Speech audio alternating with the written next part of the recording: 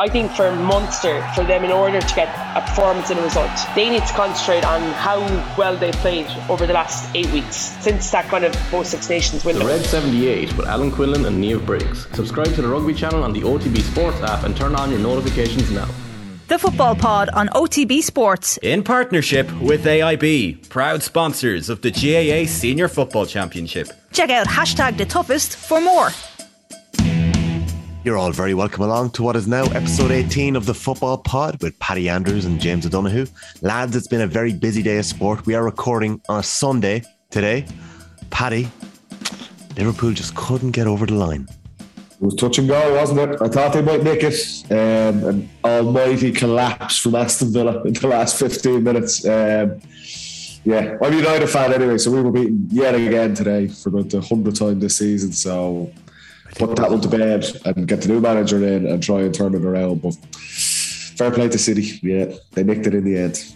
Yeah, James, it was more a Man City comeback than a Villa collapse, wasn't it? A bit of Guardiola bringing Gundogan off the bench. Bit of both. But when they brought Gundogan on, I was like, he ain't going to score. And at first he got two. Sterling probably made the difference, didn't he? Yeah. Neville can't. Neville can't help himself. He was just like, Gundogan, you little dancer. Yeah. He did. Let's look at that. Was it? Listen, apart from City winning the league today, and the Tailteann Cup kicking off this weekend, we have some big news to announce. Go on. Of course, going to Castlebar on June the 2nd.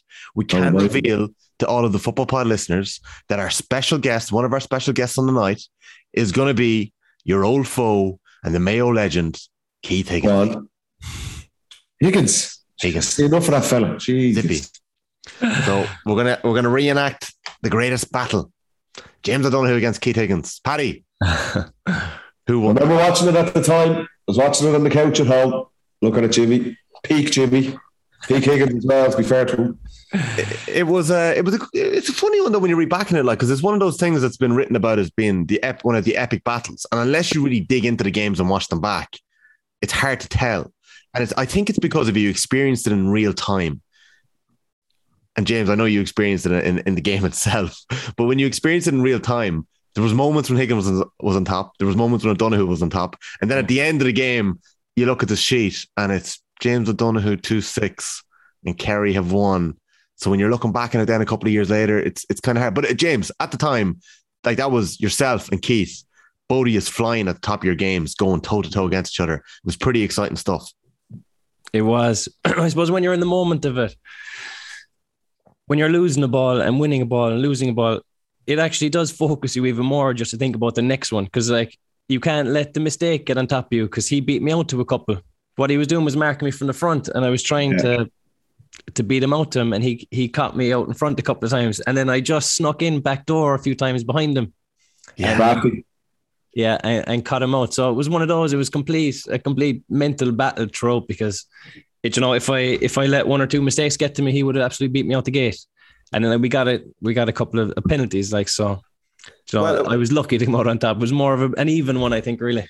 Yeah, it wasn't even the penalties. It was nearly like you got that ball early on in Limerick, and Higgins makes this unbelievable Superman block. You go for goal, and Donaghy's just there. The jammy finishing off the back of it. Like, so whatever Keith ended up doing. But there is a little highlights package that anyone who's there in the night in Castlebar may get a little teaser of Higgins actually dispossessing you about 12 times in the game, and you taking and beating him. It's not bad. Just when I say, like, experiencing it in real time, I had a little look back on Twitter. I searched in August 30th, 2014, and I typed in James O'Donoghue's name and Keith Higgins' name, and a couple of interesting tweets came up. So this is nearly like experiencing the game in real time again. At Owen. It's nearly like at Owen Onion, I think his name is. Keith Higgins versus James O'Donoghue, an unreal battle. Gillian Murphy pipes in. Keith Higgins is brilliant. Some battle between him and James O'Donoghue, two of the best players in the country. This is great to watch. Jerry Moriarty, about 15 minutes later. James O'Donoghue and Keith Higgins has been amazing. Two of the best players in the country in their positions going toe to toe. Daniel Bannon, 10 minutes into the first half. Help me. James O'Donoghue sent from deep inside Keith Higgins' back pocket. Ben Murray.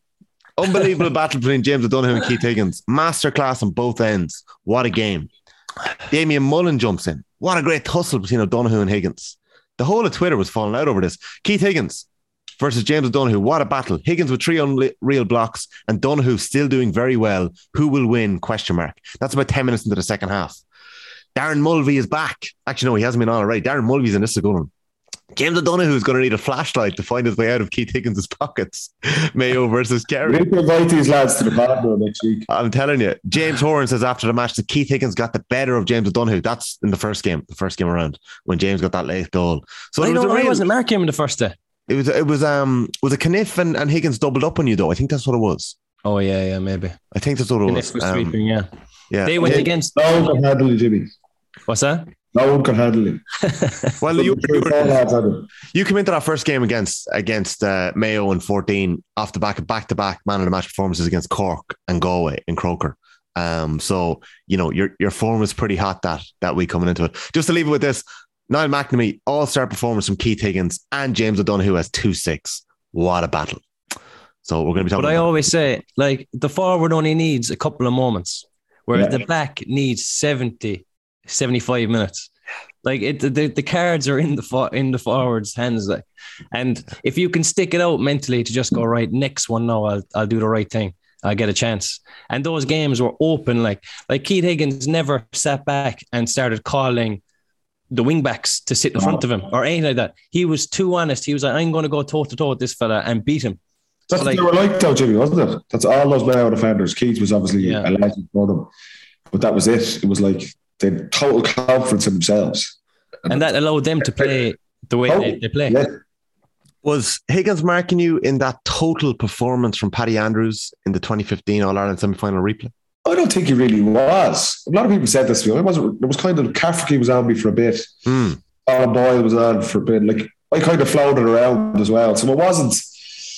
I remember reading about this and people said, Paddy Andrews and Keith Higgins. Like I wasn't really on Keith for a lot of it. There might have been certain plays, but like remember football, even at that time, was starting to become really fluid. Like it wasn't like the old school.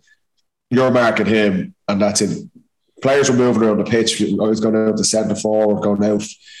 The way we kind of played, we weren't just staying rigidly in our position. So there was definitely a couple of plays where I would have been on Keith, but moments, I suppose, in games. Yeah. It wasn't like what a man marketing that he would have had with James like the year before. Well, it's actually a year later. Shane Walsh tweets August the 30th, 2015, 3:56 p.m. This is the Galway footballer Shane Walsh. Paddy Andrews has clearly spent a lot of time on the dance floor. He's after leaving Keith Higgins for dead. #Daddy. So I have Shane playing for Galway now. Yes. So that's too easy on himself. Back in 2015. Yeah. So like, geez, when you break down Keith Higgins' his records, like, and the thing is, I delayed announcing Higgins because he was playing in a Christy Ring Cup final this weekend for Mayo. They're beaten by Kildare. It's incredible, like what he's done.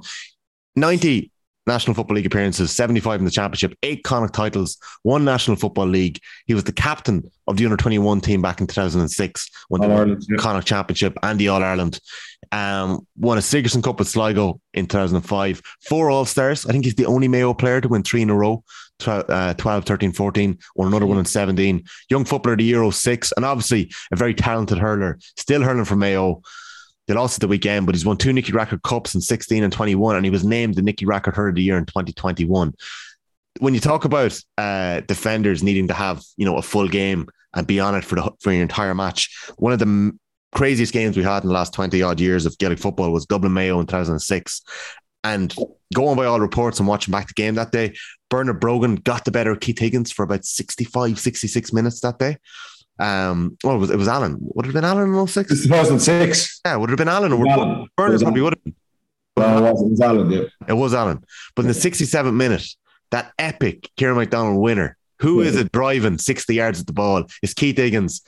He realises that he's not going to score off his left foot, flicks it to Kevin O'Neill, flicks it to Kieran Mack, ball goes over the bar. So he got credit that day for sticking with it, even though he got a bit of a tough day. So I can't wait to speak to Higgins. Do you know what would be an interesting chat with him is we talked a lot about conditioning and gym and all that. Like Keith never struck me as a fella who was unbelievably gym-based strong. But my God, if he got his hand in, there was no shaking at all. Really?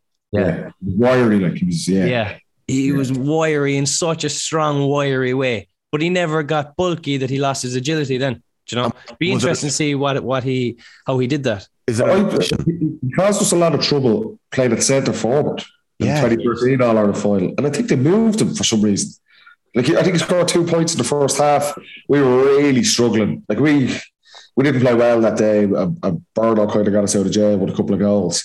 But I think they moved him back for some reason. I'd be interested to see what he thought about that. Like that was because he was a handful for us in that first half. Like Mayor on top, and he was causing havoc. That was a tactic against G for a while, because we put Paul Murphy in the forwards. Yeah. Well, why was that? What were you forwards for his club? In fairness, and he played for Rathmore centre forward, and he was brilliant. So he played a year up there. I suppose you can get back, vacate the 11 spot to be running into. But I always think if you have an 11 that the opposition have to mark, then you have a hole in the middle of your defence. You have to fill it with someone else, and then that man out the field is free.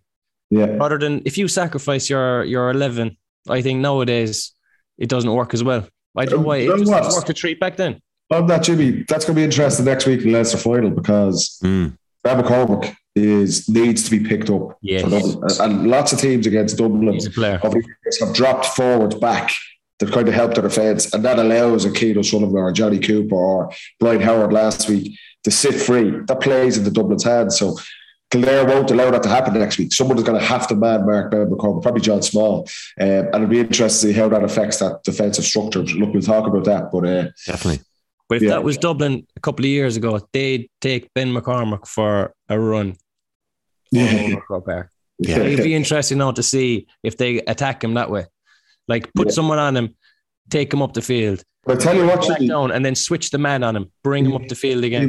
He was very impressive last week, even against Westmeath. He got 2 or 3 turnovers back in his own half as well. So he can do that side of things as well. Yes, he can. He was the standout player last week. So Kildare will be looking for a big game off him next week. But it'll be interesting to see that dynamic. Who picks him up at Dublin? What's Kildare's plan to try and disrupt that defensive shape that Dublin have? So, I just remember talking about Keith. He caused a serious trouble that day back in 9 years ago now. Jesus. Yeah. He'll be a good guest, Tommy. Well played. He will. He'll be great. He'll be great crack. And I'm sure he'll have a little bit of backup from a Mayo colleague on the night as well. And all the Mayo fans in Castlebar will obviously be cheering him on. So can't wait for that. One of the interesting things as well about Higgins is he credits Andy Moran for his Mayo career in a lot of ways. Because when they're in college together in Sligo, Andy was the one plaguing him to come down the road for training. And Higgins had no interest in it. He didn't wanted to stay up in Sligo, and he was dragged down. He ended up becoming Crack was 21. 90 in Sligo. Must have been. So we'll have a bit of crack about that in the night as well and figure out what exactly happened. So that's that. So we're really excited. That's June 2nd, Castlebar. Nice one. Ticketmaster for tickets or the otbsports.com/events. So we are going to be talking about the 4 provincial finals this weekend, as the lads mentioned. There's also 7 Tailteann Cup games that we're going to get predictions off you for.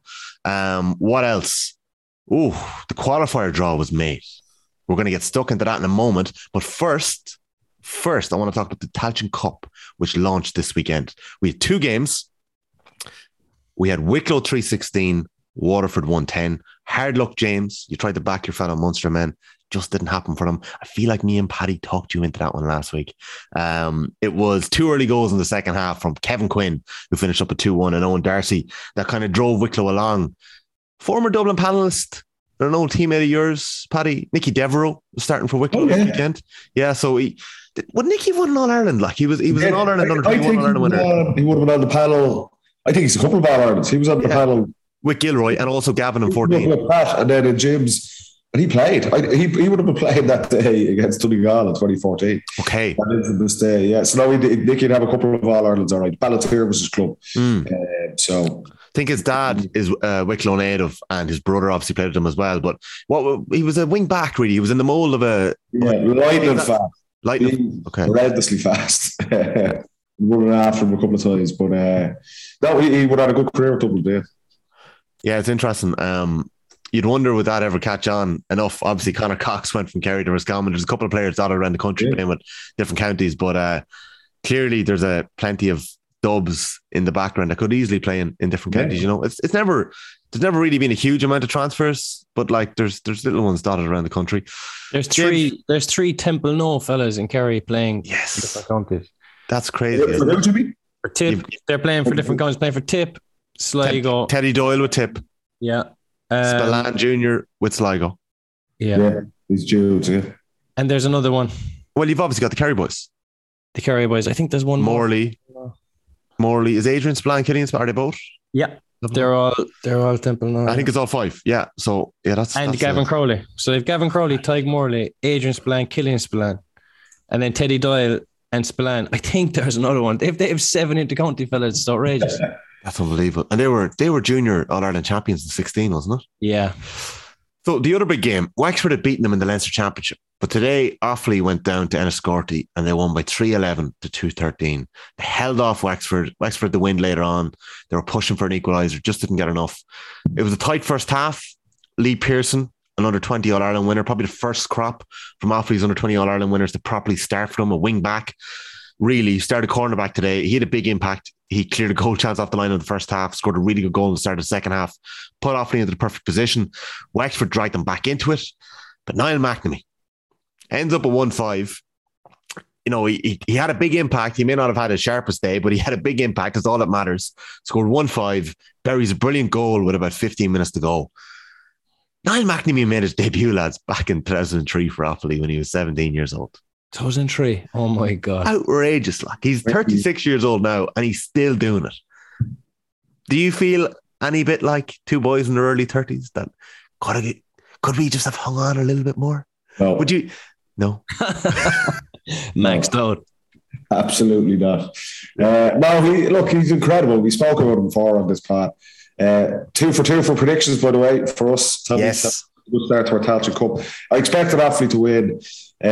Just because of that, like Shane Roach has done a good job at Wexford, but I expected Offaly to come through that one and get a bit of a bounce in the Tailteann Cup because of players like McNamee. If you have guys that put the ball over the bar, you have a chance. And he is one of the best in the business. He's been doing it, like you say, for nearly 20 years. Just that bit of class, and it makes such a difference. And they're always going to have a chance. They'd be dangerous in the Tailteann Cup. That's why it was interesting to see. I know we looked at Sebastian Shea's comments that maybe Offaly weren't overly enamoured with the competition, but that's a good start for them. They play Wicklow now next week. They could do damage in the Tailteann Cup, and if they are going to do it, it'd be players like McNamee. He's so important for them, not just for his scoring exploits, but like for a lot of that under-20 team to come through. He's a figurehead for Offaly GAA. He's kind of setting the standards, going, look, this is what it's all about. So he'll have a massive influence in the dressing room as well. But to be still kicking scores on the pitch like he is, it's just top class. Credit where it's due. James, you don't qualify for any other counties, do you? I'll check it out now. It might go to London or New York right there. New York would be nice there, yeah. On the day, when you see the games, like you do be like, oh, I wish I was still involved. When I was up in Parky Arena the last day, and the pitch was, it was unbelievable. And it was so intimate in terms of the crowd and everything. It was a case of, I do miss it. But I suppose there's so much to it. Like that hour and a half is a tiny piece of the year. Do you know what I mean? That's so much effort for that. Like, but yeah, Paddy, I've sat beside you for quite a few games in the last 18 months since you've been retired. I've never got the sense that you've wanted to be back out there. No, because I don't. You do. Is it the sheer physical? No, because I did it. I did it for long enough. Like for around 13 years at Dublin. Jesus, 17 or 18 playing senior with the club. I don't have the hunger for it. You know, maybe that's. I remember talking to Andy about this as well. Andy obviously played quite late. He hung on for a long time, and they were kind of chasing All Ireland and stuff. And I was very fortunate to be part of a team that we had success. So I wasn't sitting around going, I need to go back for one more year to win another All Ireland. Like, I was very privileged to be part of that team that we had, and we won a lot of medals and a lot of trophies. So there was no external motivation for me to hang on, and then internally as well, I was just like James is right. Yeah, it's you'd go into Crown Park and you'd love to kick a few scores and that, but there's about 9 months of work that goes in behind that. And I had done that, and I was ready to go. And also a little bit as well, like, you know, you're finished as well. Like if I had said I wanted to go back, I'd say Desi pulling me aside and tell me to piss off as well. So, you know, there's a time when you're not good enough anymore as well. And I would have felt that towards the end of my last season as well. So I definitely do not miss it. I enjoy watching it and supporting the lads, but God, no. It's good. Wouldn't drag me onto a pitch. It's good to have peace with it. That's a really good thing as well. It'd be worse if you were sitting here going, I'd way rather be out there. And James, I'm not surprised that you felt a bit of that night down in Parky Rin, but I presume that's something that might dissipate a little bit as the months go on. Surely. But you know what's just as important of like being involved? You have to walk away at the right time. Like if you hang on too late, it kind of makes you think about your whole career negatively if you go too long. Do you know? You have to go, like if you can get that sweet spot, it just makes it way better. Do you know? Like, I think it'll be one question we'll be asking Keith Higgins on the night on June 2nd in Castlebar as well, because a lot of people feel like Higgins could have got minutes that night in 2020 in December when Dublin beat Mayo in that All-Ireland final, and he's still obviously putting it in for Mayo, putting on a Mayo jersey. Yeah, so look at it into that night as well. With McNamee, like he has something, a goal, like he has a target, and like the feel good factor on Offaly, hurling and football at the moment, like everyone wants to be a part of that. Like what Michael Dignan done up there is unbelievable. Like he's got this wave of enthusiasm. So no one wants to walk away from that setup. No. You know, so like I think if they could win that Tailteann Cup, it would be unbelievable for them. They need to just check off a couple of victories, couple of trophies to really ignite the whole thing. Yeah. And they're doing a great job already, to be fair. Right. We've buried the lead, the qualifier draw. Let's get into it. Probably did hate Mayo, or we thought it was hate at the time, because these guys are trying to take away our dreams. The Football Pod live Thursday, June 2nd in Castlebar. Check out otbsports.com/events and get your tickets now. For any of our YouTube viewers, you'll have copped it fairly quickly that we have edited it here. I tried to tell the lads to wear the same clothes. Paddy's in a suit. I'm obviously looking like I didn't sleep at all. We recorded 90% of the podcast about 12 hours ago, we'll say, at Sunday night. But the qualifier draw has just been made, and we had guessed that we were going to need to hop on to have a bit of a chat and a reaction to it. James, you're about to hop on a flight shortly, are you? Sure am. Kerry to Alicante. You have a lovely little week before you're back, before the weekend with all the provincial finals.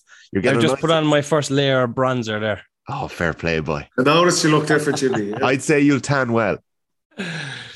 Okay, the qualifier draw. I'm sure you've all heard it because it's brilliant. First team out of the hat, Mayo. They're playing Monaghan. It's in Castlebar. You've no excuse not to be at the show, Monaghan people, on Thursday night. We will see you there. A couple of tickets left. I'll put the tweet out. But we have announced Keith Higgins, so I'd say they could be snapped up fairly quickly. Armagh versus Tyrone in the Athletic Grounds. Saucy. Cork versus Louth in Parky Queeve, if Ed Sheeran allows it. And the tie of the round, Clare versus Meath. Who are you going for there? I have my half and half jersey. I'm going to imagine. Geez, lads, it's a good draw. Couldn't got much better. Yeah, but look, you knew the teams in it. You expected at least one blockbuster game. We probably got two, really. Armagh, Tyrone would probably grab most of the headlines back from their National League fixture back in February in the Athletic Grounds, which was remembered for probably all the wrong reasons at the end of that. That's a massive, massive game for both of those teams. Tyrone were coming off, obviously, winning the All-Ireland last year. It was going to be a big ask to see how they could back that up. Armagh had a really impressive start to the league campaign. There's no doubt their season's kind of petered out a bit. And one of those teams, whoever loses that is a bad season. Yeah. Whoever wins it kind of catapults them right back into the mix into the All-Ireland series. For Mayo, I think Mayo would have taken anyone once it was in Castlebar. They'd have fancied anyone, really. If they got a home draw, that would be a tricky game, because Monaghan would be kicking themselves losing to Derry and had opportunities to win that game. But I think Mayo have had time to get back on the horse after that Galway game, and you expect a massive performance. I'd say that'll probably be a Saturday night, I'd imagine, in Castlebar, and it will be a full house, a big week in Castlebar that week. So I think they're the two standout games, obviously, but a pretty tasty draw. I think that's a great shout. Under lights, Saturday night, or even close to it. Now, it wouldn't be under lights. It wouldn't be under lights, but Saturday evening in Castlebar, dusk coming in. I think that's a great shout. It is. If you look at all those games, right, every single team thinks they can win their game. Yeah. Like there's no one that's going, oh, we got an awful draw there. Like obviously our man Tyrone, if you asked either team before the draw, you'd say we don't want that game. Yeah. But they're still thinking we can win this and ignite our year. So it's a tough one. Cork and Louth, Cork going to be under savage pressure there. They need to win that game. Clare and Meath is a toss of a coin at the moment. Both sides are kind of evenly matched. And Mayo Monaghan, the interesting thing about Mayo is what they've done with their time. Have they improved over the couple of weeks they've had off? And will they be able to match Monaghan, who've had less time to kind of relax? Yeah. So, and also, like, games, to be fair, because of the nature of the qualifiers this year, you're going to end up playing the loser of a provincial final in the next round.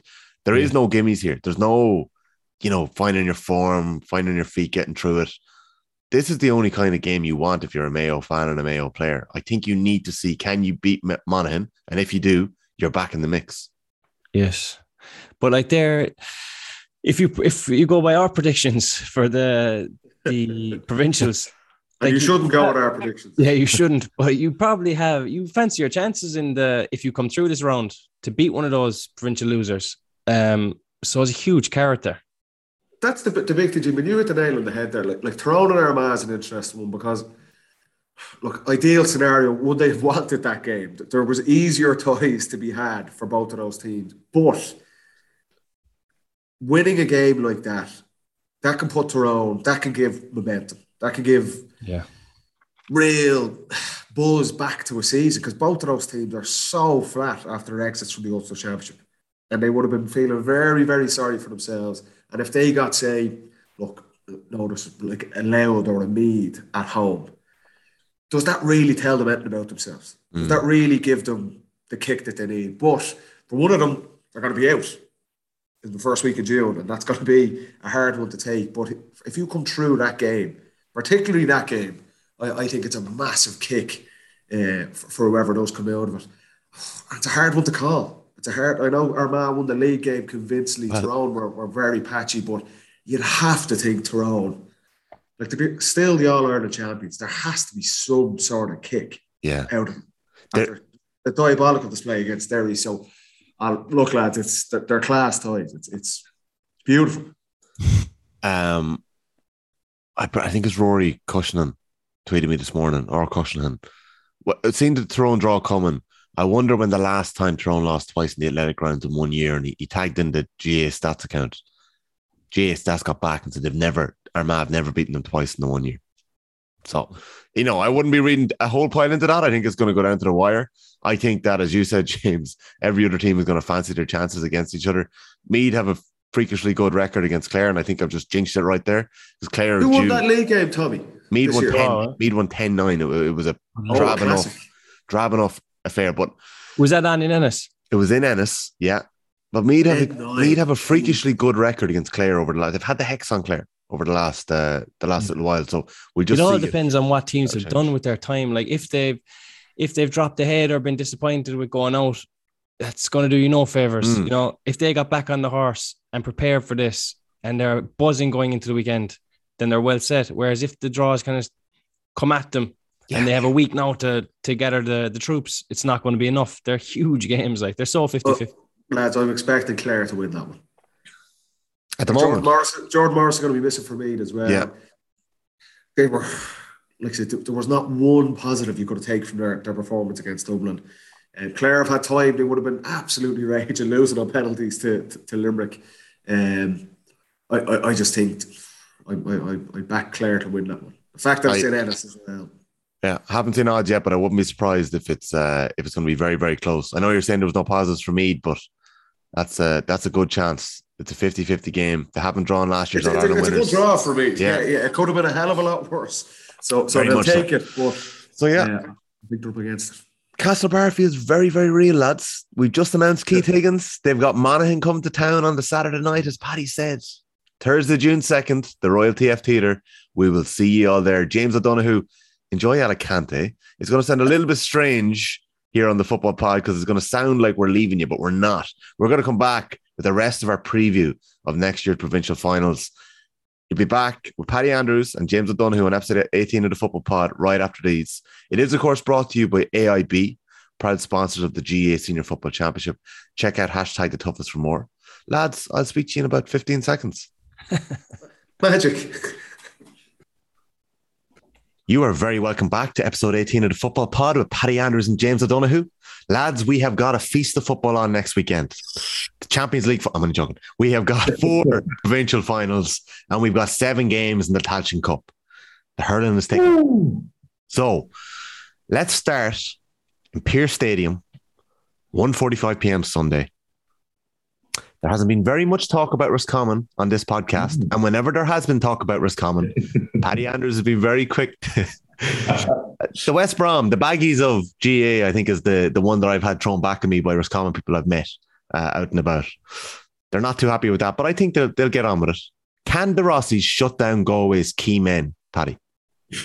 I think they have a great chance of winning this game. They are, look, I know we could have laughed, but they are under the radar. Galway's win against Mayo was like a big statement win for them. There's talk of Galway winning Connacht Championships, trying to compete for all Ireland's of the power of choice. And Roscommon have just steadily gone under the radar. They beat Galway twice in the league, albeit look, one of the games was a bit of a dead rubber. They're back into Division 1.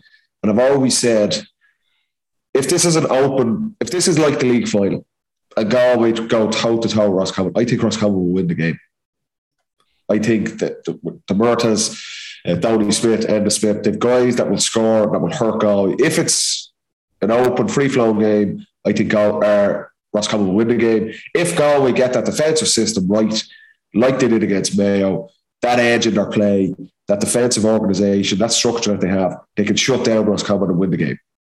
And I expect them to play in a similar fashion to how they line down against Mayo. I think they'll get bodies back behind the ball and they'll try and break at speed using Comer and Walsh to get scores. If they do that and they do it right, Galway will win the game.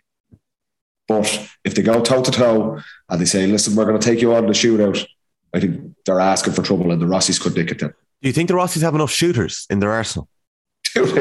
Yes, that is the one thing Roscommon are not lacking.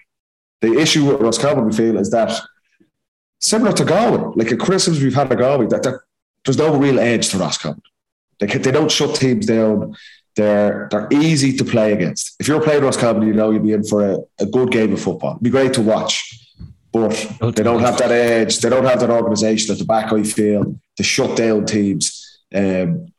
You've felt that for a decade, Paddy. How has that not changed? And I know it hasn't changed because I know people in Roscommon and it just hasn't. And it hasn't. And I'm looking at them through the National League as well, and it hasn't changed. I haven't seen anything from Anthony Cunningham to suggest that, like what we asked Galway to do against Mayo, with Keane O'Neill and Pádraig Joyce and his management team to set up Galway to be dogged, to be hard to play against, to shut down an opposition. And Galway did it. We didn't know if they had it in their locker, but they did it against Mayo. Whereas Roscommon, I haven't seen anything like that from them. Like I say, if it's a nice game of football, Roscommon are dangerous. But the guys that can score, but I think defensively is the issue they've had, that they're just too easy to play against. Yeah. The one thing I have seen this year to credit a change that Anthony Cunningham has made is he's settled with a midfield of Ultan Harney and Eddie Nolan, which has allowed the likes of Enda Smith to play further forward. Yeah. Instead of being in midfield and trying to do everything, and also allowed players like Niall Daly to play further back into a more natural position in the half back line. And I think Roscommon getting their best players in the best positions is probably very, very important for them to maybe eke another couple of percentages out. In their win against Roscommon, Downey Smith was kept relatively quiet. Conor Cox kicked 6 points. Enda Smith and Kieran Murtha kicked 4 apiece. Cian McKeown didn't kick a score. Carl Heenan didn't score either. And that's kind of how their scores are spread around. They got a couple of points off the bench then. Conor Daly, Diarmaid Murtha, Niall Kilroy, Andrew Glennon getting a point as well. So when you were looking at that, when I was looking at that, I was wondering maybe they aren't getting enough of a tune out of their attack as well. But then when you look at that league final, I don't know, that league final was such a freak, it felt. Galway. It wasn't a freak. That was a classic Galway and Roscommon match. Loads of great scores, guys kicking spinners, and it was great to watch. But if you're looking at can either of these teams win in All-Ireland? No chance. So it was a typical Galway Roscommon game. What we'll see next Sunday is you're looking, can Galway kick on and use that defensive solidity that they used against Mayo? Can they go out and put a statement out, beat Roscommon and win the Connacht Championship and then be serious contenders for All-Ireland? Or can Roscommon pull something out of the bag that we haven't seen from before? Like, it won't be a massive shock if Roscommon win this game next week. No, it won't, no. Not at all. But if it's just a free-flowing, lovely game of football down in Pearse Stadium, Roscommon could win it, but neither of those teams will have any say in the All-Ireland. Are you expecting that, James? Are you expecting a free-flowing game of football here? No, definitely not. What do you want to see? Well, that's not necessarily what I want to see, but like if you think about how both sides are viewed in the country, right? Roscommon have beaten Galway. You could argue they've been slightly better throughout the year, right? But yet they're not seen as anywhere next or near All-Ireland contenders. But we're saying that Galway could sneak in and have a cut off someone and maybe win it if they improve. So, like, it's hard to kind of get a full evaluation on both teams because we do seem to have a bit of a soft spot for Galway and kind of an expectation that they can go to a higher level. But will Roscommon rise again? Like, I think that if you break both sides down, both defenses aren't probably as set up as they could be. So do Roscommon have the man markers for Shane Walsh and Comer? And do Galway have the man markers to stop the Smiths, the Coxes of this world? Like, both sides are going to have to get bodies behind the ball because I don't think they have those markers. So it could be a very, very slow-paced game. I don't think it's going to be that nice game of football, Paddy, that you were saying. I think it is going to be slow-paced. I hope it's not. For both of these teams to be serious about progression, it can't be like that. And if we're sitting here now, what we've seen this season to date, neither of these teams are genuine All-Ireland contenders. But we go out and see them next Sunday in Pearse Stadium, and Galway have an edge about them. They set up defensively, they hit Roscommon on the break. That's a style of play that Galway could do damage. And the same with Roscommon. If Roscommon show us something that they haven't shown us to date, and all of a sudden, they're dogging at the back and they're shutting down Galway, and then they attack at pace and they get the ball up to the likes of Cox and Murta and these guys, they can score. Then Roscommon are a serious team, but I haven't seen it from them yet. Yeah. And if we're going now previewing this game, what we've seen to date from both those teams, I don't see them as All-Ireland contenders, either of them. And James is right. It's around that. If you're going in and serious about winning All-Irelands, you need defenders who can shut down the best players in the country. You need to be able to deal with Kerry. You need to be able to deal with Dublin. You need to be able to deal with the top forwards. And I don't think either of these teams have the guys to do that. So they need a system and a structure to help them do that. We see the glimpse with Galway and their win over Mayo, and that was the impressive piece about them. But let's see how they line out next week. And let's see if Roscommon could nearly take a leaf out of Galway's book and adopt that style of play. I've never seen them do it. Yeah. So that's what they're going to need to do, I feel, if they're going to be serious with winning the Connacht Championship and having a say in the All-Ireland series. As Paddy mentioned there, it was the grit, James, that we were more impressed with in that Mayo game. There's Galway's players with the kind of individual star quality, the Walsh, Comer, Conroy. Do you think they're going to carry them over the line in this Connacht final? I think it'll be very close. I think that it could be a point or two either way. Okay. Like, if you read two... That's a fades, GB. Who's going to win this game? Give it to me. We'll get our predictions later. I think we'll save the predictions for later. You don't have to give a name yet. Roscommon, they played a few challenge matches and apparently are motoring very well. So, like, I don't know what Galway have done since the Mayo game. Jimmy's sources. Jimmy knows. So, like, if Roscommon have put enough work in, I think they can rattle Galway big style. But it will come down to keeping the big fellas quiet. We always say, if you mark Shane Walsh, mark Comer, stop Conroy kicking points, you have a chance. But I wouldn't read into those league finals at all. Yeah. If you saw the Kerry Mayo game, you could scratch that off. Galway Roscommon was a lovely game. You can scratch that off. This is going to be a manic game. It might be slow paced, but it's going to be so physical. And I think that Roscommon have the little bit of a mental edge, because I think that Roscommon see this as a bigger prize than Galway. I think that Galway have kind of an eye on going further, whereas I think that Roscommon, the two things they could win this year are the league, which they've won, and the Connacht, which is up for grabs. Yeah. I think that they'll go all out to win this game. I'm pretty sure that any time in the last 7 years that Roscommon have won the Division 2 league, they've also won. the Connacht. I think so. I think that they've been aligned with each other, or else they've been relegated and won in the same year. I'll have to double check that one. Right, we'll come back for the predictions later on. Let's move on to the Leinster final, Saturday evening, 5:00. Kildare against Dublin. Last week, Desi Farrell said, Davy Byrne has a knee injury, so he's rehabbing at the minute. We're hopeful and optimistic. We've picked up a couple of injuries throughout the year, and at this stage, you throw everything at it to ensure you have an injury-free list and as many players available to you as possible. We'll be working hard with Davy and with a couple of others that we had today as well to get them back into the fray. So in the last couple of weeks, a lot of Dublin's injuries had cleared up. We've started to see starting 15s in the championship that are putting a bit of fear into other counties probably looking on, definitely they've had 11, 12 of their best possible 15 playing in the last couple of games. Their starting back six against Meath was Comerford in goals, which is very important. Merchant corner back, Fitzsimons full back, Lee Gannon corner back. Howard played six, didn't he? With small man marking Killian O'Sullivan and James McCarthy wing back as well. So that was starting six. Johnny Cooper was on the bench and came in with about 49 minutes on the clock. So we got about 20, 25 minutes. So we look at that Dublin defence. Do you expect any changes to that back six? I don't think so. You think they'll set up with Coward at six and Small? I think Small has got to mark Ben McCormick. I think that'd be a very good battle. I think Fitzsimons has got to pick up Daniel Flynn. Okay. I think Merchant is made to mark Jimmy Hyland. And that leaves Lee Gannon on Kerwin in the other corner. So Kerwin mismatch, isn't it? 11 shots the last day. That if there was a change, potentially it could be Johnny Cooper starting instead of Lee Gannon. Lee Gannon didn't do a whole lot wrong though. So, and would that be to combat, like Kerwin's a big enough Gosson? Do you know, would that be to combat the kind of size difference there?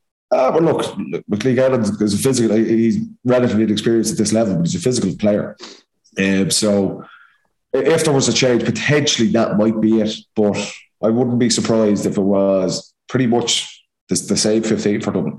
Starting the next. The big thing is Evan Comerford getting back in goal. Yeah, with kickouts. Kildare are going to put pressure on those kickouts, and Evan he's very, very important that he was back the last day. So. No, I think that'll be the matchups for Dublin. Are we expecting McCarthy to pick up Paul Cribben? Yeah, and they have to be in the middle of the field with Brightfed.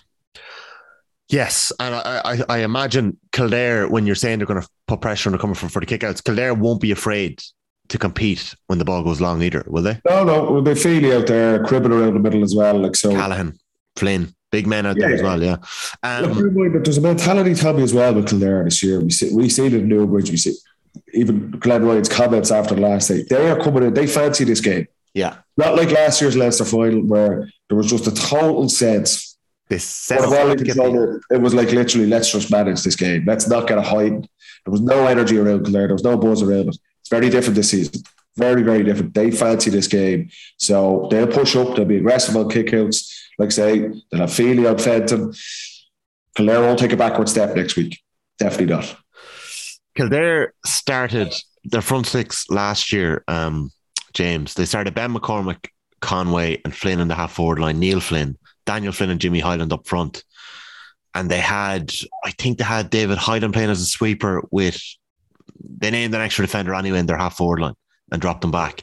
Do you think they'll do that again? Alex Burns started against Westmeath. They obviously conceded quite a bit. We mentioned earlier on about Higgins playing that defensive role from 11. Paul Murphy doing it for you guys back about 7-8 years ago up against Dublin. Are you expecting Kildare to do that again, or are they going to go man for man? Like, Howard, we're looking at there. Brian Howard's a free man. What do you think they'll do? Alex Burns might start again, or a forward of some sort? Again, that Westmeath game was played at training pace. So if Kildare want to fix that, they just have to look inside their minds. They can fix that by talking about it. I don't think they need to put in a defender. They're actually drawing pressure on yourself from Dublin by doing that. I think the way to beat Dublin is to go toe to toe with them. And it has to be early on. If Kildare sit and wait for this game to come to them, Dublin will run out the gate in the first half. Like, they have to play the game when it's at its most intense. First 20 minutes, lay down the marker there and then. Doesn't have to be 10-all. It can be 2-all. But like, that's when they have to play the game at the highest intensity. Yeah. That's when they can shake them. Because in the second half, when the intensity dies a bit and they're still in the game, they have brilliant forwards. Like, they do. Those forwards are made for this. And I don't think Dublin's man for man, if I was Dublin, I'd be playing Cooper because I just think he's a brilliant player. But I don't know, are Dublin's backs going to keep Kildare quiet for the whole game? So if Kildare can just hang in there in the first half, and when the intensity comes down a small bit, kick their score second half, I think they have a great chance. That's the big question, though, isn't it? It's the issues Dublin had in the National League, and there was plenty of them, but one of the main ones was that defensive shape, that they were being played through. Like I said, conceded 11 goals in the National League. They've improved from that. They haven't really been tested. They weren't tested against Wexford. They definitely weren't tested against Meath. This will be a big challenge. Kildare have forwards who can hurt lots of teams, and they'll be targeted. I said with the other end of the pitch, I don't think Kildare have the backs to deal with Dublin in full flow. But the game will be won or lost if Cooper does start and brings that kind of experience, that defensive just nous that he has, and they shut down the Kildare forwards, then Dublin will win this game convincingly. But that's the big question, and it's a big test for that Dublin defence, how they deal with, because Kildare have dangerous forwards, really, really quality players. Daniel Flynn didn't seem right in that game last year either, but there's a moment where he brushes off Mick Fitz. I think he goes past Johnny Cooper on the inside his shoulder and buries into the back of the net. I don't think we've seen moments like that from Daniel Flynn this year. We've seen a little bit more of a rounded performances from him, and he's been very impressive, I felt. Do you think he needs to do a bit more of the same, Paddy, in this Leinster final? Or like it's similar, like you with Shane Walsh with Galway as well. Flynn is like, he is a phenomenal athlete, and he has massive talent, and he has moments in games like that last year. That goal last year was just, out of that entire game, it was just a moment of magic. But there wasn't a whole lot else from Daniel Flynn in the game. And what Kildare are looking for from him, he is probably their most talented player. It's, can he give a 75-minute performance, like impact in the game? We know he can do the spectacular things. We absolutely know he can do that. But it's, can he win balls? Can he pop them off? Can he influence the game for the entire match? I thought he did that against Westmeath. There was bits of play that they weren't outstanding. They weren't highlight reels, but they were good, bringing players in. He drags defenders to him. Dublin will have to, like I say, I think Fitzsimons will pick him up. That's Dublin's best man marker, dealing with him. If he can bring other guys into him, for Jimmy Hyland's goal the last day, that's Daniel Flynn. He carries it through, squares the ball across for Jimmy Hyland, pams it to an empty net. They're the type of things you're looking for from Daniel Flynn, a consistent performance across the entire game.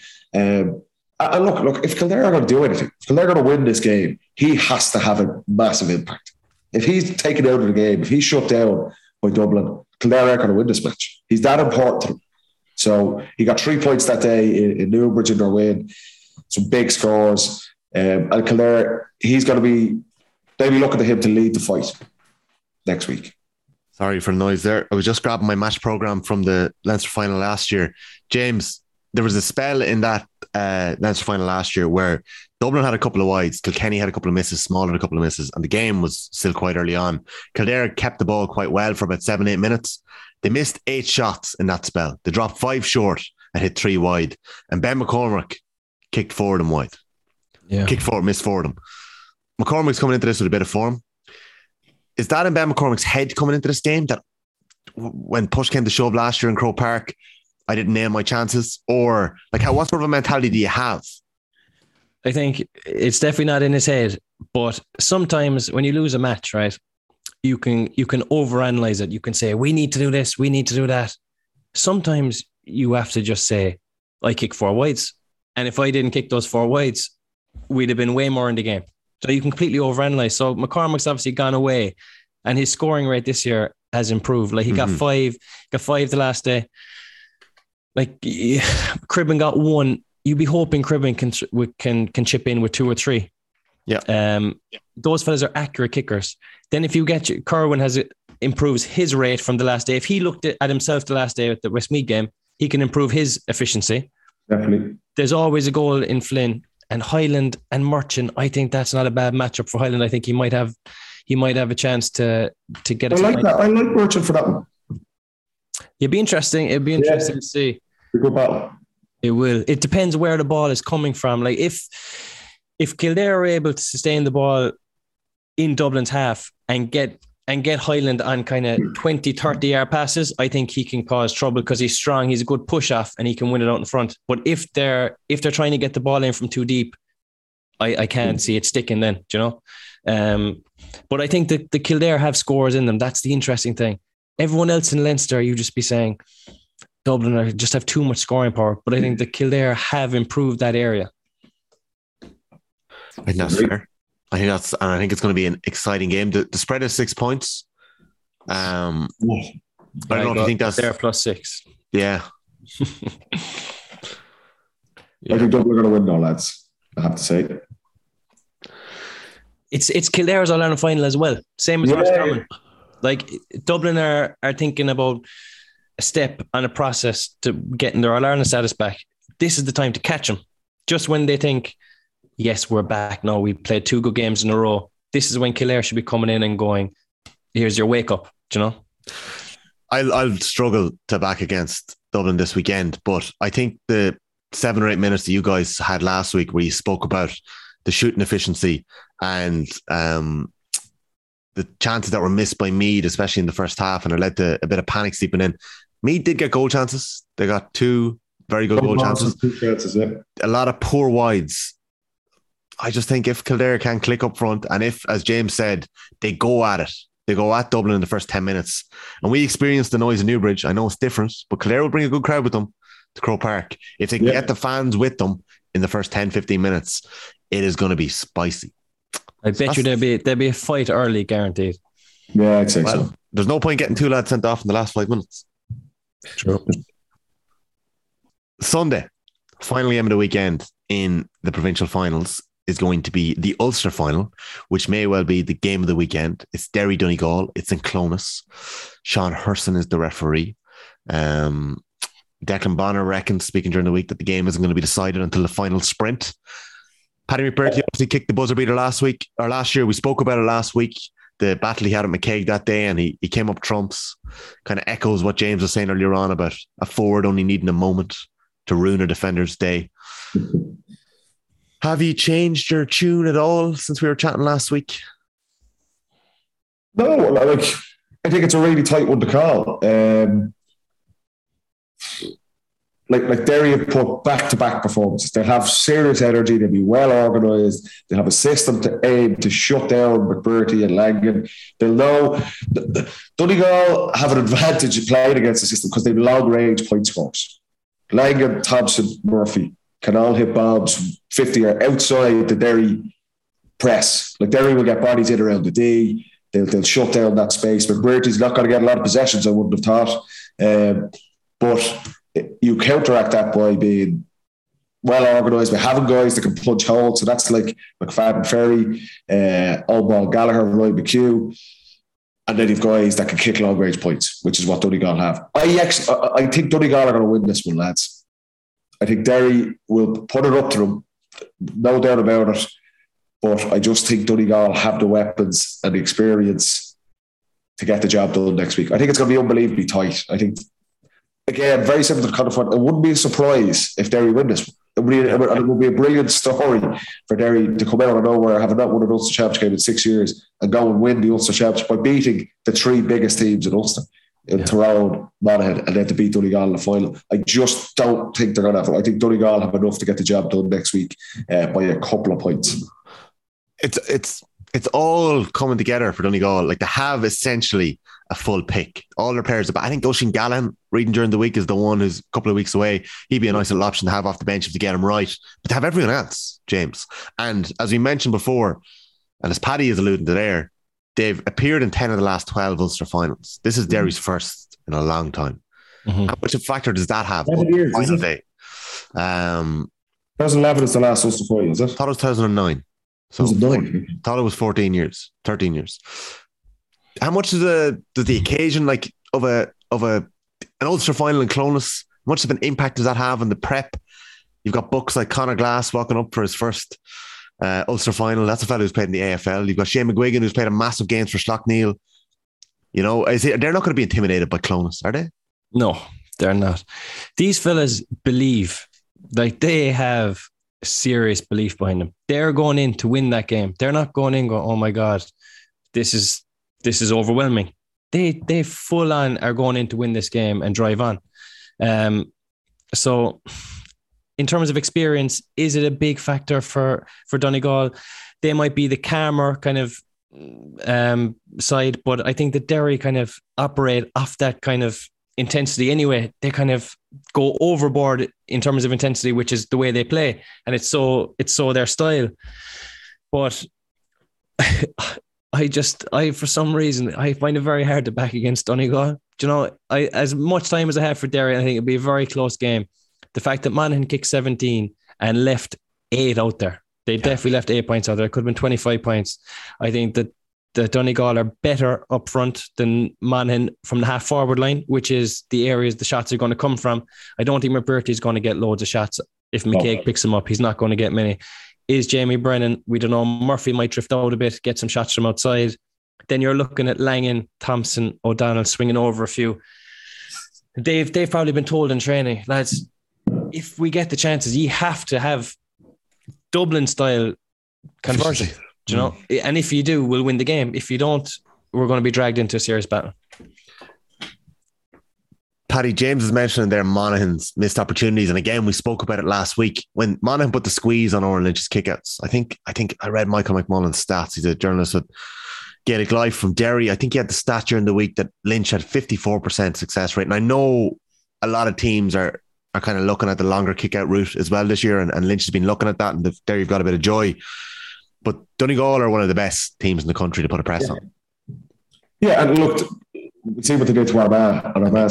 They actually weren't efficient with their shooting in that game, but they absolutely obliterated the Armagh kick-out. That was awesome, yeah. In Ballybuffet. That's like Donegal are an experienced team. Like Declan Bonner's been around the block. This is what his 4th or 5th season with them. Mm-hmm. Guys like McBurty, Murphy, Ryan McHugh, these guys have been around the block for the last decade. They'll have a system. It most certainly won't be any nerves or in awe of Derry or the occasion itself. They'll have a system to put pressure on the Derry kick-out, and it can be a massive platform for them. I just think with the experience they have, the form they're in, okay, they weren't great against Cavan, but that's like typical Donegal. They just get the job done. Mm-hmm. It's a massive game for Donegal as well. It's a massive game. And if you're looking in terms of the overall campaign, the winners of this, we touched on it last week, it opens up for them. If you win the Ulster Championship, you are right in the mix as serious All-Ireland contenders. The way they started to draw, they played the Connacht winners. And I just think Donegal are further down the road. Derry are absolutely, they've been the story of the championship so far, but they're still quite early in their journey. It would be a massive win for Derry, and like I said, it would not be a shock if they won it. But I just think Donegal, that thing, like putting pressure on kickouts, big guys around the middle, McGee, Murphy, McFadden, these guys. I just think they have the tools that will overcome Derry's game. But Paddy, if we're saying, right, and we said last week, Rory Gallagher, one of the best managers in the country, right? Definitely the best coach probably around, one of the best managers. He's looking at this, he's going, what are Donegal going to throw at us? Yeah, they're going to throw a press. They're going to throw a watertight press. And they're not going to get away with hanging it up there. Yeah. So I think they could have something saved, or they could have had something prepared for this game that will just give them a bit of an edge. I'd be very surprised if they won the game at the same kick-out level as the other week. I think they're going to have to be better on it, but I think that Gallagher will have something. He has to. And bear in mind, lads, Rory's coached all these guys as well. He was with Donegal for years, so he knows them inside out.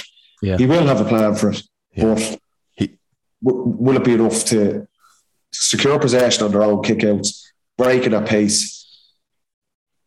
It's one thing having a plan for it, but being able to implement that on the day is the big ask for Derry. And I don't know. Look, I like Derry. I'd love to see them win it, but I just think Donegal will have a little bit too much. I get the sense from the body over the last couple of weeks that we were coming to this, that we felt like Donegal would get here, but I still feel like you think Derry can do damage in the qualifiers.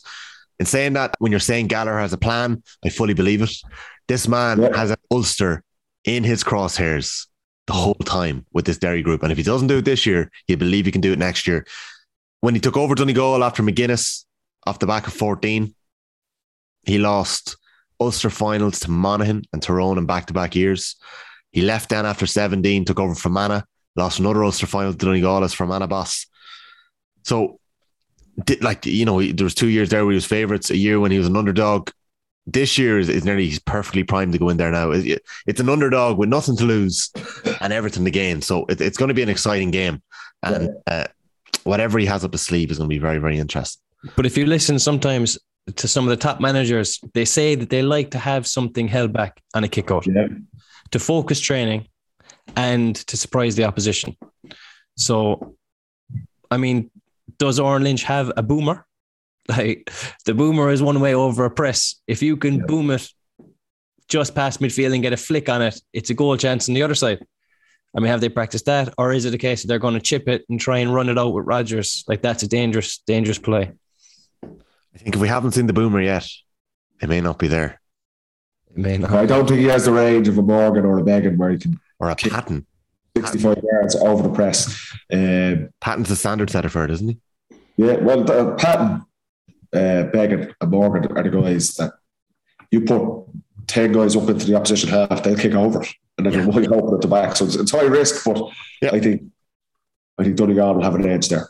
Okay, so going from possibly what we'll say is the most competitive provincial final of the weekend to Killarney and Fitzgerald Stadium.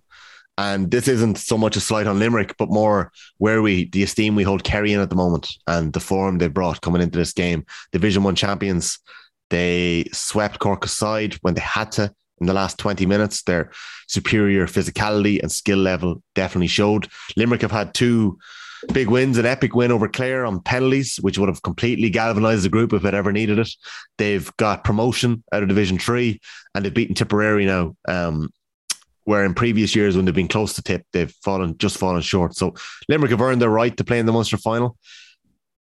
James, how can we preview this game? Like, is there any holes that we can look at? I'm struggling. I was trying to think of coming into it. I think the Kerry will win, but it will be a good sign of where they're at. Like, I think the Billy Lee will have the boys in Limerick absolutely hopping in that dressing room. Like, to be involved in the Munster final down in Killarney, it's a chance, it's an opportunity, a shot to nothing. They're not expected to win. It's a free hit. And they can go out with no pressure and just tear into the Kerry lads. It'll be interesting. Like, Kerry weren't good against Cork, realistically. For 15 minutes, it was nearly touch and go. Like, you did expect Kerry to pull away, but they looked rusty. They didn't look themselves. So they need this game and they need to go at it fully. They need to go at it with their best team and get that chemistry back, because the fixtures haven't done them any favours in terms of the league final on to now. They had nothing, like, if they don't put together a performance here and they get a tough quarterfinal draw, there's question marks. It's so easy the way it does change. You can go from nothing can touch you, the couple of dodgy performances, you haven't got back to that level after a break, then you get a bad draw and you're feeling the pressure. So I think that Kerry need to go out here and lay down a marker. Have you ever had a Munster final that you were expected to win that you started slowly? It doesn't strike me that do you know what we did one year, and we just talked about kickouts. We played Clare in a Munster Championship game down at Killarney, and we pressed them on a kickout, and it worked an absolute treat. And the game was over. Do you know, that was it. The game was over after that. We just brought something different to the table, and it just gave us a confidence level going on then. So, I mean, have we ever started slowly? Of course. But do you think there's a danger it's going to happen again, the Cork performance? I think there's definitely danger of it. I think Limerick are better than Cork. And I think that they also don't have the pressure that Cork had.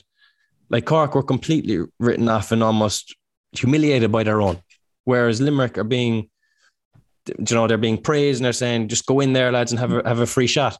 So absolutely, I think it's a dangerous one for Kerry. I still expect them to win. I think their forwards are going to be too good. But it'll be a good insight into their mentality to see how they come out of it. First half will tell a lot. If it's a close first half and you're going into second half again with 10 minutes to go and you're needing fellas to come off the bench to win it for you, it's probably not a good look for Kerry. Paddy, Saturday evening, what are you hoping to see on the pitch? Don't lie to us. You want to see Benzema scoring this time. I have a busy Saturday. Champions League final is not till 8 o'clock, so I'll be watching these games in Paris. What do I want to see from Kerry? Like a ruthless performance that they go out, they dominate the kick out. Dermot O'Connor, Jack Barry, these guys in the middle.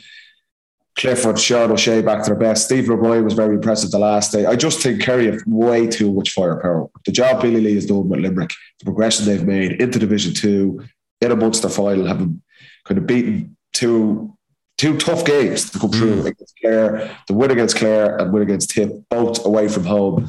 It's been a brilliant season to date for Limerick, but the quality and the firepower Kerry have, they're going to win this game. And I want to see them win it convincingly.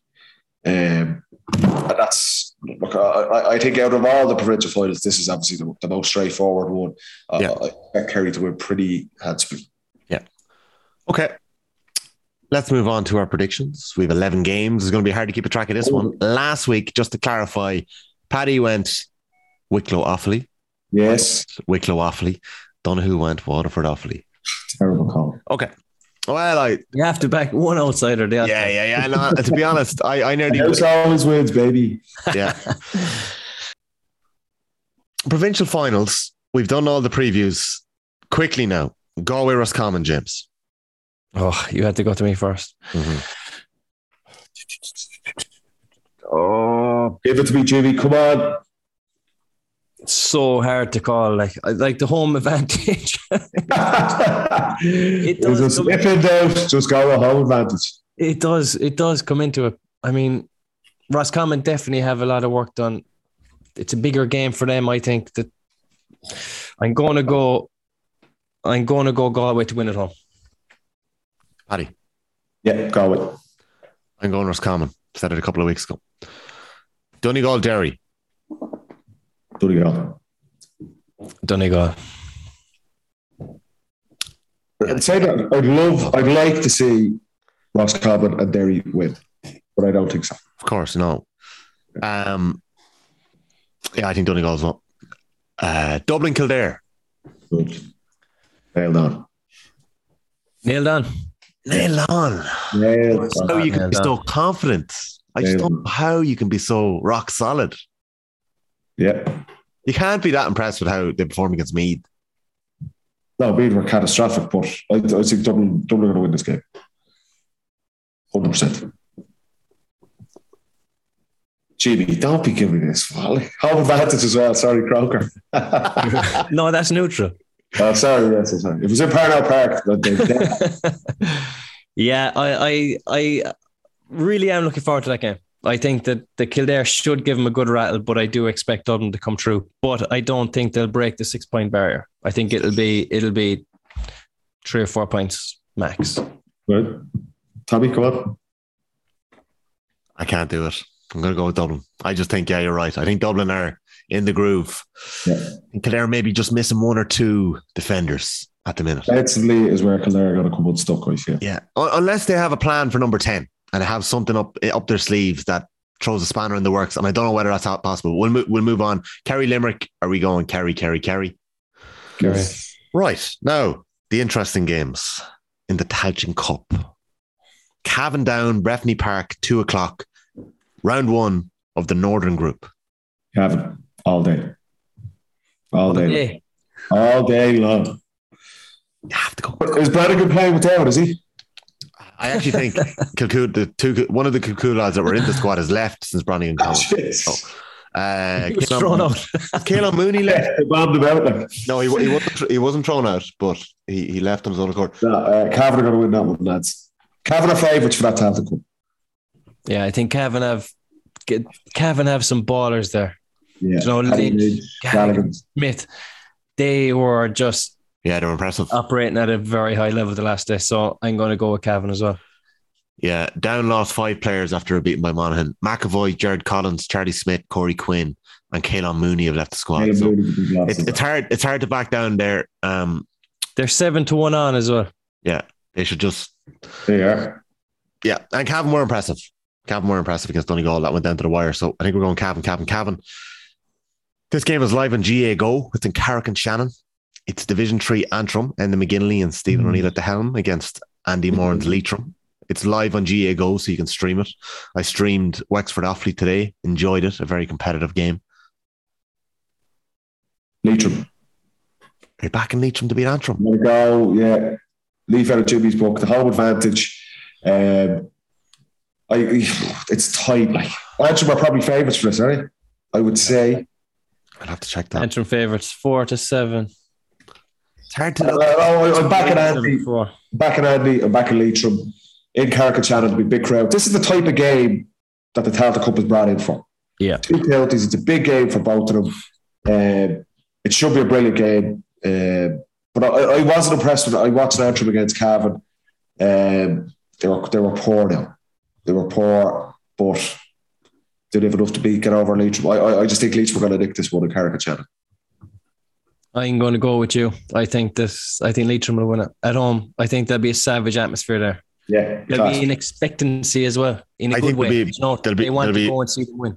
There'll be a buzz in Carrick, and I am not going to curse our old buddy Andy Moran. I actually think this one's going to go to extra time, and Antrim are going to win it. Oh, wowzers! So I actually think it's going out the wire. I think it's going to be. I think what you said there about it being the game of the round in the Tailteann Cup. It's 2 counties who are travelling across the country, haven't really seen each other. They haven't played against each other. There's a bit of excitement about it, so that's going to be an exciting game. So. Apologies to the people of Leitrim and Andy Moran, but I hope it's a great game. I hope you do win it, but I do think Antrim are going to get the job done.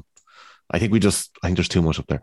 Longford Fermanagh, Pearse Park, Longford of home for advantage, 5:30 p.m. These two faced each other in Division 3. Pretty sure they faced each other in a couple of challenges in the last couple of weeks.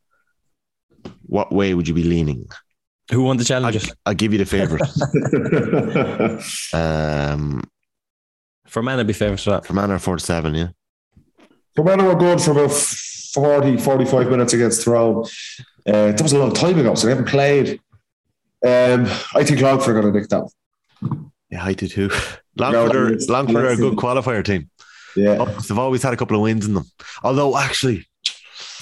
They nearly beat Kerry in 09. They did. Yeah. But even beyond that, they've always had they've had a result up their sleeve whenever they got into the qualifiers, a performance or two. I fancy quickly to kick Fermanagh to victory. Yeah. I'm going to change that one. I'm going to go Fermanagh as well. No. You stuck now. First name on. I might. Okay. All right. Okay. It'll be close. It'll be a good game. Next one, Sligo, London, Markovich Park. London had a very impressive league campaign. They were beaten late on by Leitrim, but they came back. They were 8 points down at one stage, 10 minutes to go, and London brought it back to a point. Leitrim held on with a late goal, won it by 4, I think. Sligo obviously were pushed to the pin of their collar against New York. Sligo do have some very talented footballers: Sean Carabine, Niall Murphy, Pat O'Connor. I think London are going to nick this one, lads. That's why, we're going to go with London. I thought they were impressive in Division 4. There's a bit of momentum behind them. They nearly nicked it. They nearly beat Leitrim over Royslip, but this is my upset of the weekend. I think London could go to Markovich Park and get a win against Sligo. Wow. I suppose we just don't know how much work London have done since losing. You see, that's the only question mark. When you ask that question, James, I have a feeling that this group of London footballers, they have a homegrown coach in Michael Maher, who's 32. There's a serious amount of enthusiasm around what they've got over there in Royslip. They have a good group. They seem to love what they're at. Their captain is a London-born lad, Liam Gavigan. A couple of talented footballers across the board. You're hardly going to go with Paddy on this one, eh? I'm thinking about it. I need to win this weekend, though. I'm going to go with... Go on, you go first. Go on, you go first. I think Sligo. I think Sligo winning this game, yeah. I think Sligo probably have it up front on them. I think their scorers in them. Home advantage as well, of course. London travelling. It's a long weekend for them. Yeah, I'll go Sligo. Okay. Paddy, just to let you know, Sligo were 1-5 on. Not that you care about what the bookies are saying. No. Sunday in the Southern Division, Cullen Park, Carlow against Tipperary, 2:00. Carlow with home advantage. What way are we going with this one? Tip all day. Tip. Tip for me, yeah. Tip. Yeah. Okay. Tip will be looking at this to win this competition. Wicklow have played very well this year. Since Alan Costello came in halfway through the league, replaced Colin Kelly. They're away to Offaly, 2:00 on Sunday. Offaly. This is easy. I'm going for Wicklow, lads. I think Wicklow are going to beat Offaly this weekend. Yeah, I think Wicklow are going to beat Offaly. I've watched Offaly. I've watched Offaly in the first game, Division 2 against Clare. I wasn't impressed with them. I think they were lucky to get by Wexford today. I watched that game. I think Wicklow are going to beat them. You see, what these teams haven't had before is momentum in terms of getting from round to round because they've been knocked out of championships. So we don't really know how much they're going to actually respond to even winning this weekend. I think that was a huge result. So I think that Offaly will generate some serious support for that game. Yeah. They'll put a lot into it. Even they get buses down. They'll have nice little kids there like they did for the minors in hurling. I think that Offaly will win that. Okay. Yeah. Last game of the weekend, a bit of a derby. Laois Westmeath and Moore Park, 2:00. Westmeath. Yeah, definitely. Cert. Westmeath as well. Westmeath are one of my favourites for the Laois are a bad place, lads. The season's just kind of unravelled for them. There's no momentum behind them. Westmeath, I didn't think they were great against Kildare, but they got it within 3 points. I think they'll win this game. They kicked 215 like against Division 1. Yeah. You know, like that is great to see. Like to see that scoring ability. The other thing, Heslin was quiet as well, Jimmy. Like you'd always associate if Westmeath are going to do it, that Heslin's going to be to the 4. He was actually quiet the last time. The guys like Ray Cannell and Sam McCartan kicked some lovely scores. I think he got 4 for play against Kildare. I just think they'll have too much for Laois. Laois are struggling badly. Yeah. Just going to give a shout out to James Costello from Galway. You know who you are. You're looking for a shout out on the football pod this week. I did meet him in Smith's Ranelagh last night. Oh, hello. As I was getting around the drinks. They weren't all for me. I was at a 30th birthday party. Jack Madden wants to know, will an early Donegal press on kickouts counteract Derry's ability to start fast? We have spoken about this. Yeah. It could. Like if Oran Lynch is pinned in and he has a wobbler, Donegal will sniff blood and they'll go for it. Yeah. And when they did that press against Armagh, they were kicking wides. They kicked a lot of wides. Like Langan had maybe 3 or 4 in the first half. Thompson had 1 or 2 maybe. They weren't efficient enough. But if they can actually convert with that press, I think it'll be very hard to. I think the big area that Donegal will focus on, and it could swing it in their favour as well. Okay. This is a bit of a random one. James, I'm going to throw it at you. David O'Connell wants to know, how did James develop the opposite hand to opposite foot soloing? Is that something you would have done much of? I found it so much more natural. So much more left. The two. It goes against the coaching manual, Jimmy. Yeah. It does. And I actually discussed it with Chris Flannery, our coach at Legion. He was in McCurry a couple of years ago. And he was teaching left hand, left foot, right hand, right foot.